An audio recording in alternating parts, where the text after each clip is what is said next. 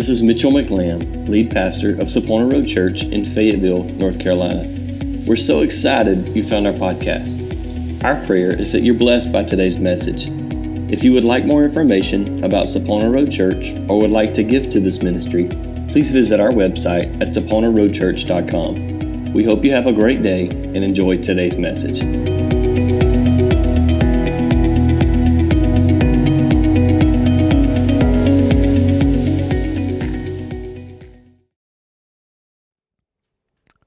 We've been walking through Jeremiah, the book of Jeremiah, over the last several weeks. This is week number 3. The beginning, we talked about the call.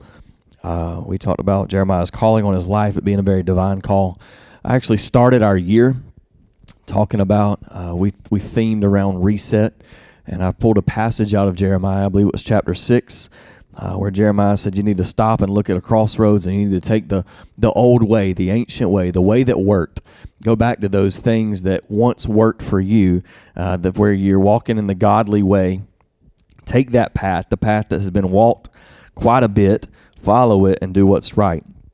And so today we're kind of continuing, if you will, in a nutshell, with this same story in chapter 29. And many of you know, some of you, it might be your favorite verse, Jeremiah chapter 29, verse 11. I hope that by the end of the day today, you have a much better understanding of your favorite verse, if that is your favorite verse. And we'll walk through this together. I want to read this passage out of Jeremiah chapter 29, beginning in verse 1. I'm reading out of the New Living Translation today.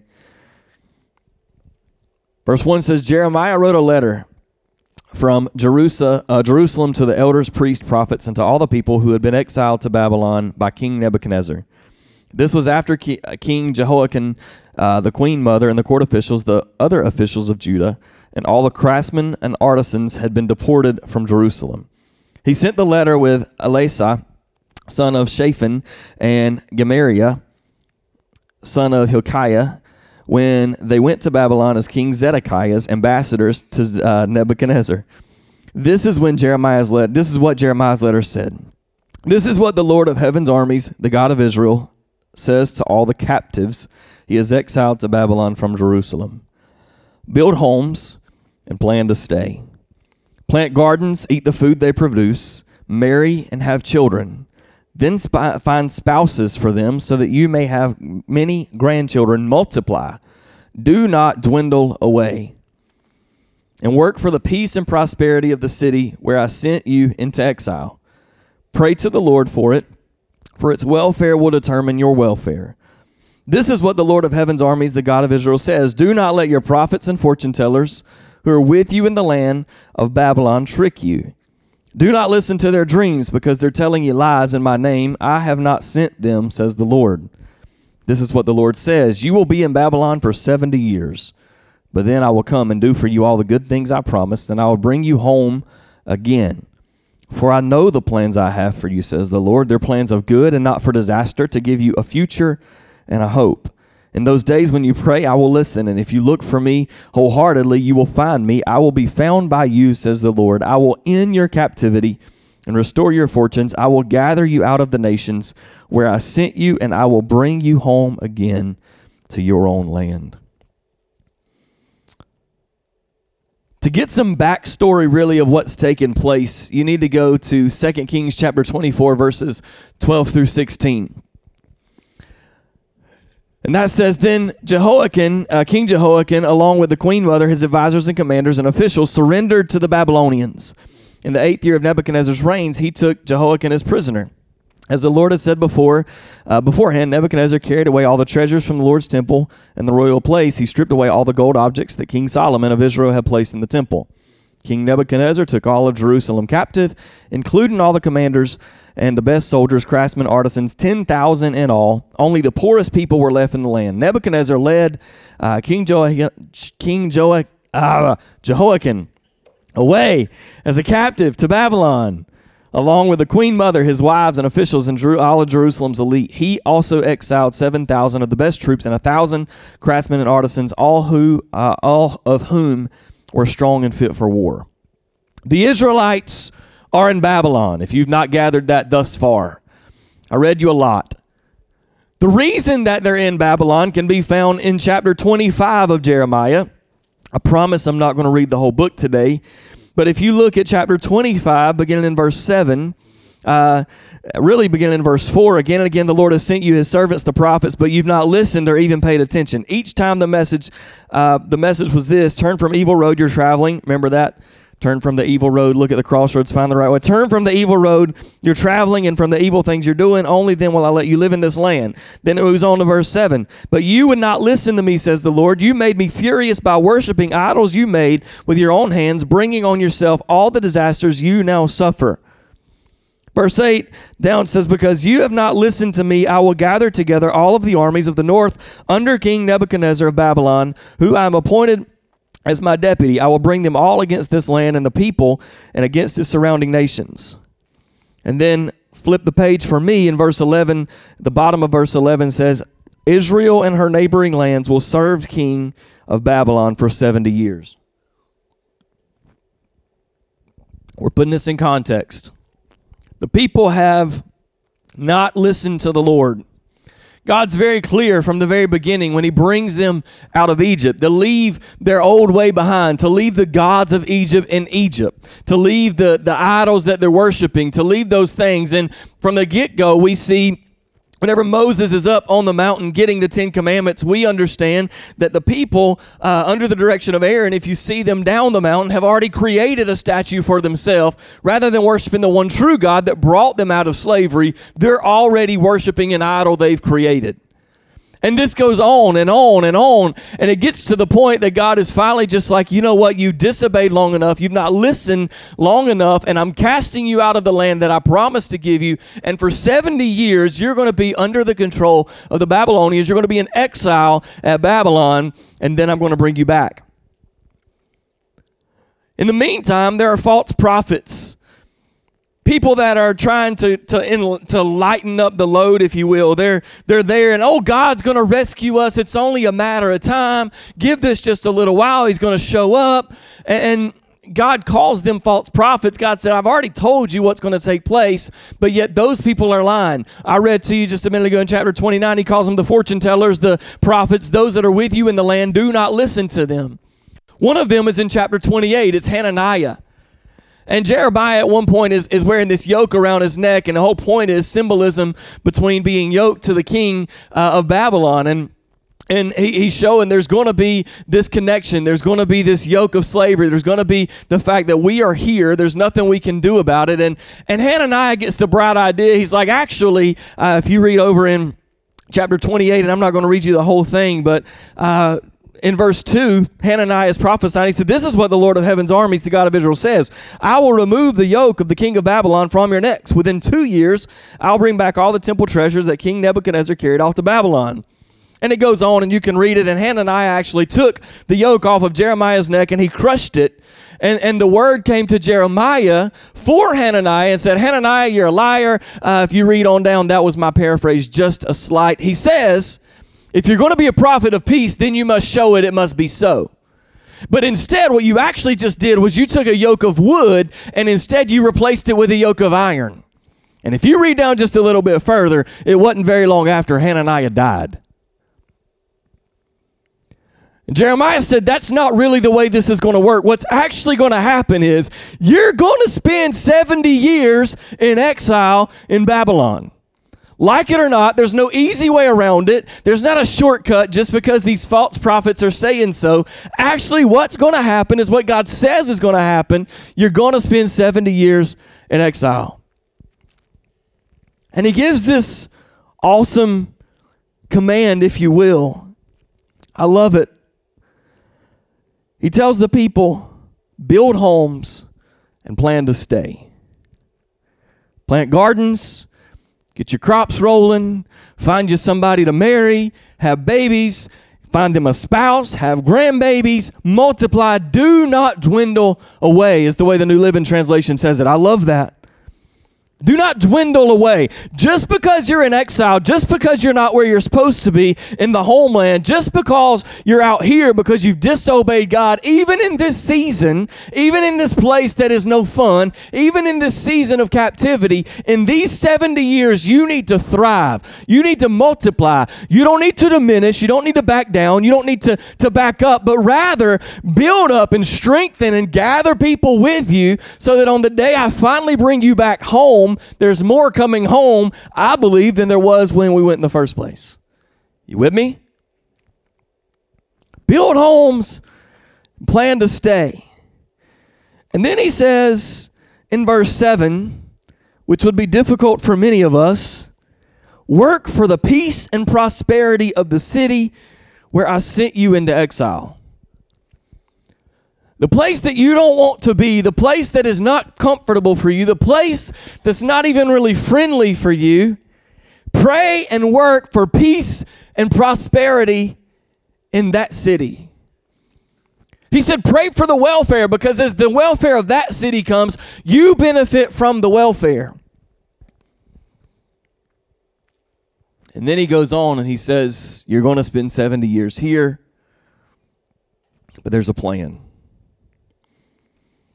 There's a plan. God's plan is for the people to live in the exile. They have to endure. They will endure. They have to live through the process. Somebody say, live through the process. They have to live through the process. I can't help but think of the church. For these people, there's a plan. There's a plan of hope. There's a plan of a future. There's a plan to bring the Israelites home. There's a plan outside of exile, but they have to stay there first. I can't help but think of humanity and think of the church. That when God created Adam and Eve, he placed them in the garden to have this perfect communion with him. They walked with God. They talked with God. They were there. Everything was perfect. I would love to have eaten of some of the fruit, not the bad fruit, but the good fruit that was there in the garden, that luscious fruit. It has to have been the best. You know, sometimes you get some fruit from the grocery store and it's just not sweet and it's nasty. I don't think that ever happened in the Garden of Eden. It was this perfect place, this perfect unity, this perfect connection between God and humanity and the creation. But then you know, just like I know, disobedience came in, sin came in, and humanity was cast out of the garden. They were then sent into exile. You and I then, out of offspring of Adam, are the products of exile from the garden. God's perfect creation was designed for humanity to dwell in the garden with him. But because of sin and because disobedience, because of eating of the fruit God said don't eat, the capital sin of disobedience, now all of humanity is in exile living on earth. You with me? We agree? We don't have to like it, but we're here. This isn't the forever home. Thank you, Lord. This is not the forever home. At some point in time, Jesus is going to come riding back, and in the twinkling of an eye, the trumpet's going to sound, and you and I get to be taken up, that we get to be taken home, right? This isn't home. But I think that Jeremiah would look at the church and he'd say, you got to stay there. You might as well build a home and get comfortable because you have to be here. And all my life growing up, all I ever heard the church communicating, you think back, and I'm not going against what was communicated, but let's think about where the balance could have been. Every song that was sang, every message that was preached, everything was always about, I'll fly away. It was always looking for the moment, always waiting for the moment when the trumpet was going to sound and we were going to be taken up yonder. right? And I'm all for that. I can't wait. But in the middle of exile, Jeremiah said, build you some houses and get comfortable. You got to stay. Like it or not. You might as well plant a garden. You might as well begin to eat of the fruit. You might as well go ahead and begin to produce this for yourself. You might as well find a family. Go ahead and commune and go ahead and interact with the people that are there in Babylon. Marry, have your children, have the grandchildren, and then multiply. Do not dwindle away. And I can't help but see, if we look at the church, specifically in America, it's dwindling. It's dwindling. We're not multiplying. If we're not real careful, before we're taken out of exile and rescued back home, we're going to have dwindled away. And so my thought that I would have to propose to you today, is it because the mission of the gospel is to go and make disciples, but Satan's intention would be to have us focused only on the day to come when we're going home to be with Jesus, to distract us from the mission of the gospel? The false prophets won't talk in junk. They weren't saying, hey, go build statues and idols and worship other gods. They were saying, hey, get ready. The Lord's going to rescue you home. Everything that you've been waiting on is going to be taken back to the temple. Everything's going to be back to normal. Doesn't that sound a lot like what we've heard for so long?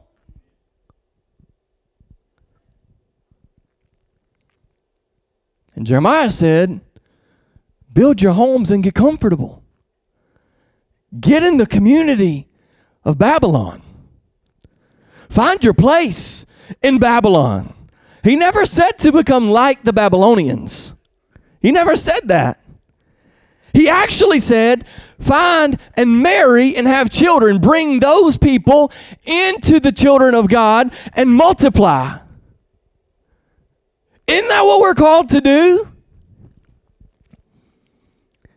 Isn't it that we're called to go into our communities? We're called to be a part of the community, to be a part of this world. We don't have to look like the world. We don't have to act like the world. But unfortunately, whether we like it or not, we are in the world, right?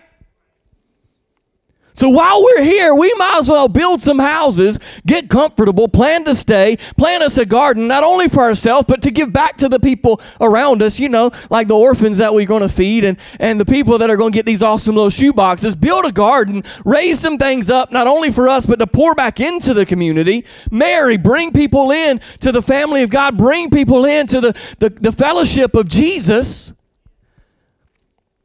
Multiply. Don't dwindle away.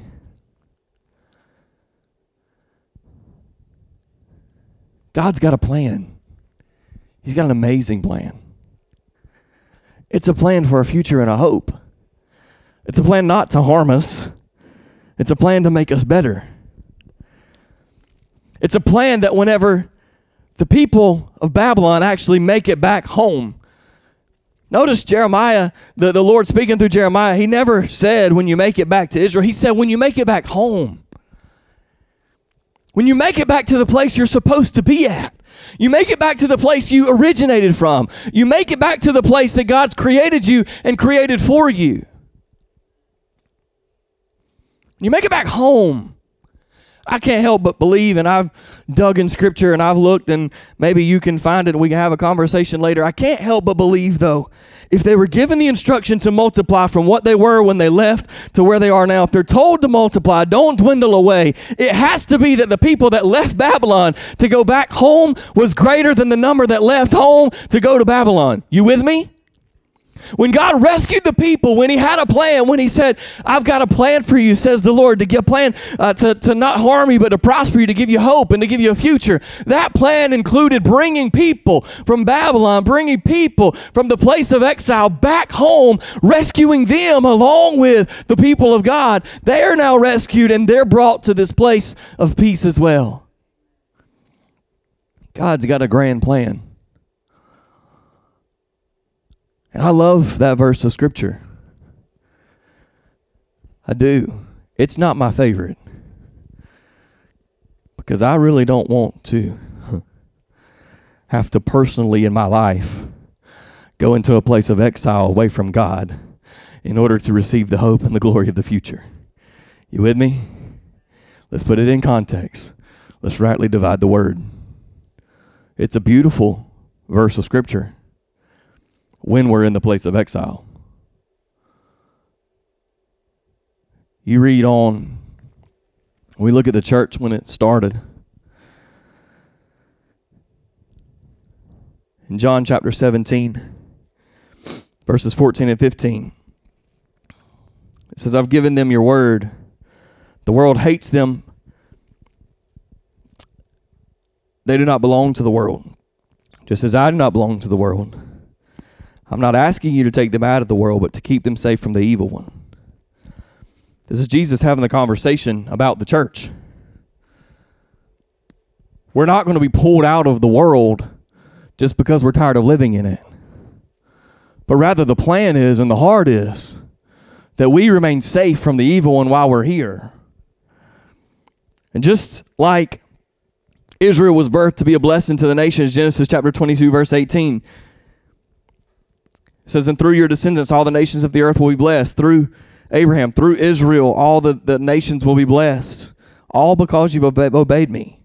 Just like the nation of Israel, the church was sent by the Spirit into the world to bring all the nations to God. Matthew 28:19. Therefore go and make disciples of all nations, baptizing them in the name of the Father and the Holy Ghost. Father, Son, and the Holy Spirit. The Spirit sent the church to bring the people back to himself. Right? We weren't sent on a mission. We are the mission.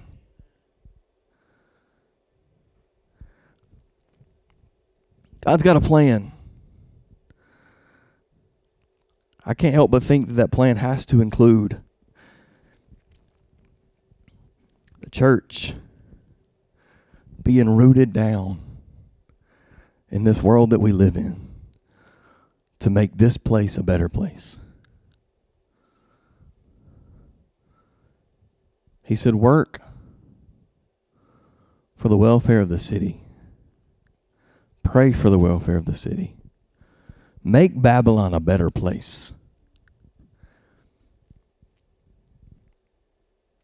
And I am challenged.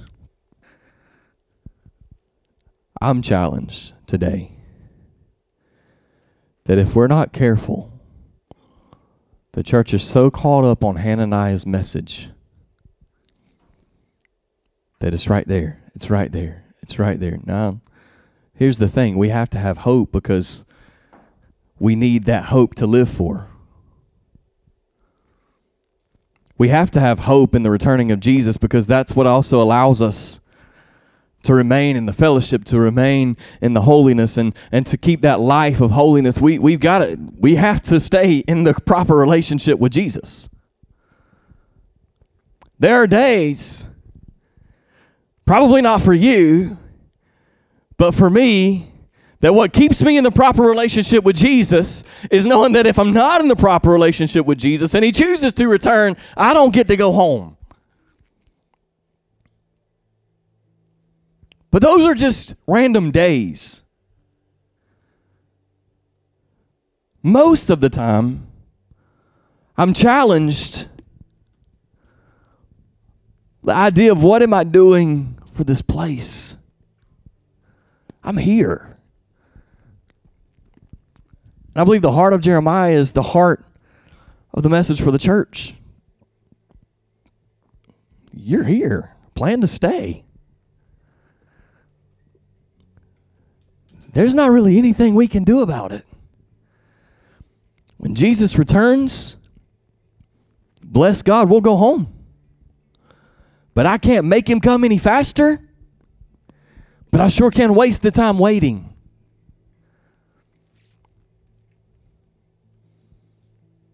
The church was sent to be the mission of Jesus for the Babylon in which we live. God's got a plan. I can rest assured in the hope that one day I'm going home. Because God's got a plan for me. A plan for good, not for evil. A plan to give me a future and a hope. I can rest assured in that. But rather than hanging on that and holding on that this way,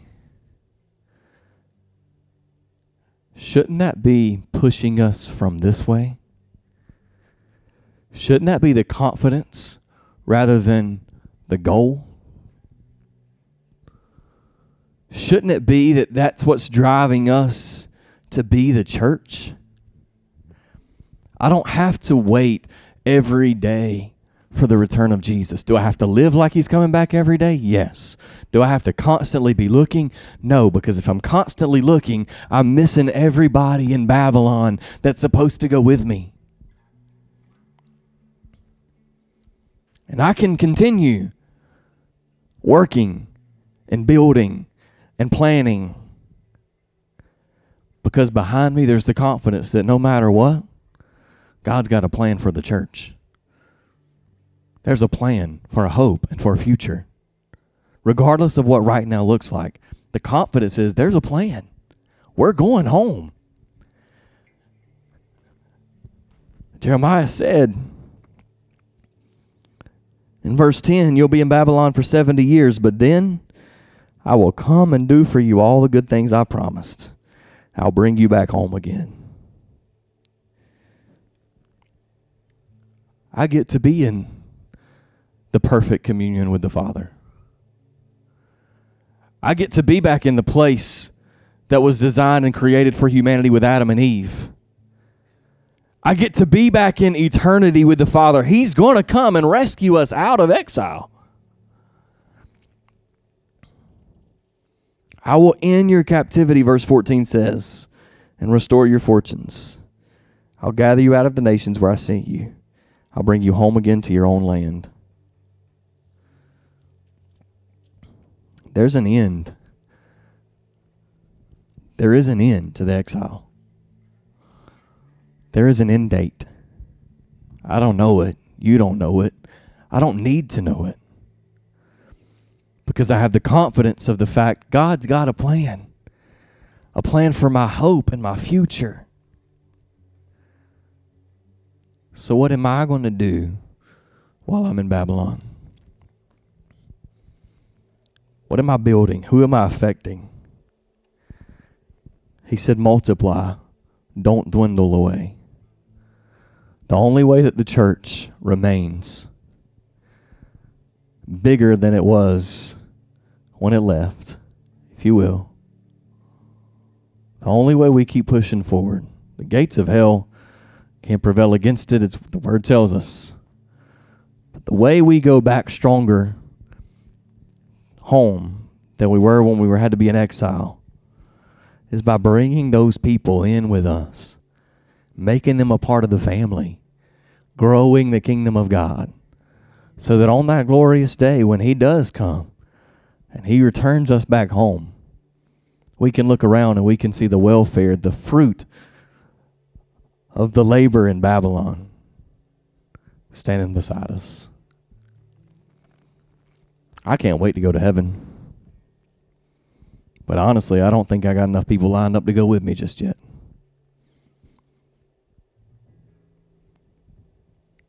I don't think I'm done. I'm going to go.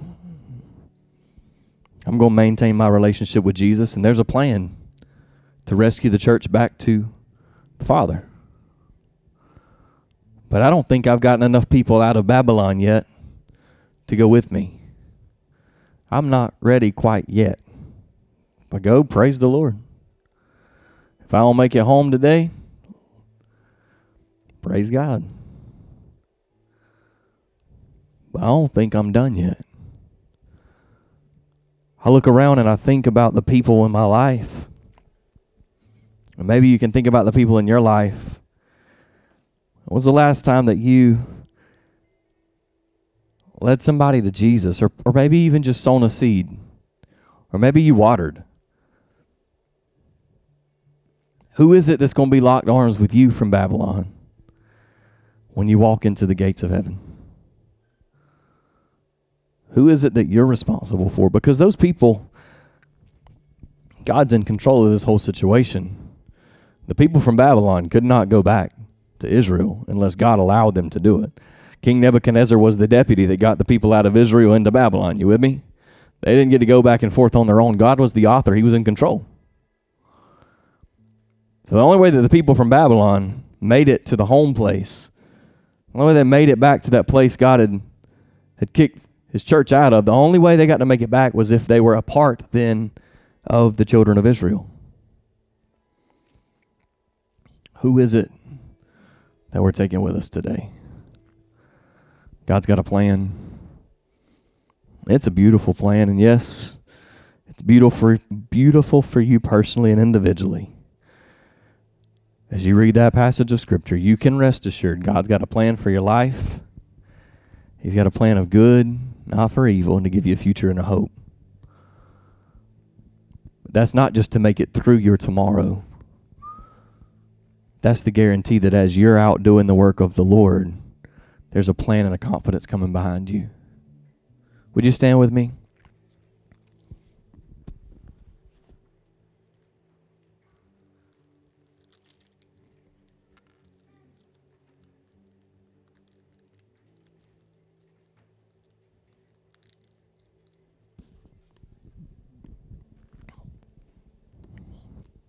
On this first day of November, first Sunday of November. November is the season of Thanksgiving, the season of harvest.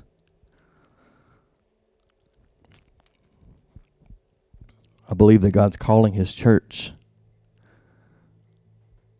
to work and harvest the lost souls in this place of which we're exiled.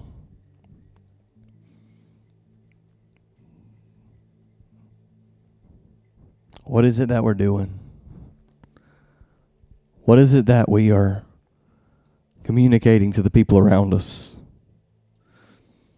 I was sitting in on Brother Tommy's, the Connect group, the group of Acts, Wednesday night, and a question popped up either this past week or week before. At what point do people know that you're a Christian? At what point in your conversation, at what point in your interaction, when you come across somebody, at what point do they know that you're a Christian? Is it after you tell them?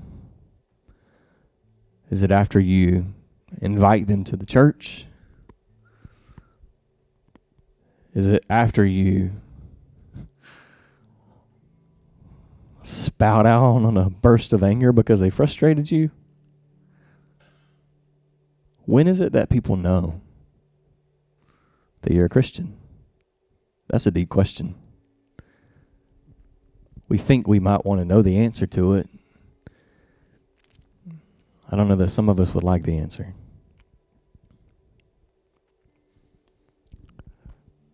God's plan is for the church to go into this place of exile, make disciples, and baptize them in the name of the Father, the Son, and the Holy Spirit. To go into all the nations, beginning with the local, stretching out a little bit wider, and then into all the world. And we love to send money. We love to be a part of those at the furthest reach. I'm thankful God allows us to do that. But then we have to ask the question too, what are we doing around us? Father, I love you. God, I thank you for your plan. I thank you, Lord, for the plan of a future and a hope. God, that I don't have to worry about my future with you. I don't have to stress about whether I get to spend eternity with you. Lord, as long as I'm in this relationship with you, that's covered. But rather now I can focus on, God, the people that are around us. Lord, I don't belong in this place. I don't belong in this world. Lord, I don't belong here, God, but this is the place that we're at.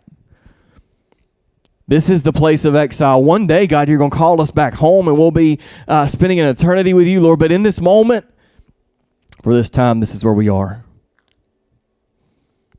Father, and I pray, Lord, that today you would move in our hearts, stir up our minds, Holy Spirit, stir our spirits to push us to build homes and plan to stay. To plant gardens, Lord, to nourish ourselves, but not only ourselves, but the people around us.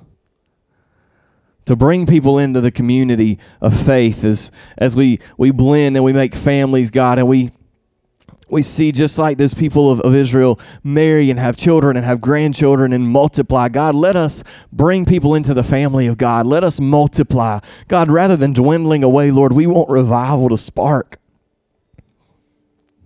and burn as people are coming into your family. Lord, we're here at this place of exile. God, there's a plan. And that plan, rather than the thing to look to, is the plan that's pushing us, Father, to build your kingdom. I thank you, Lord. In Jesus' name.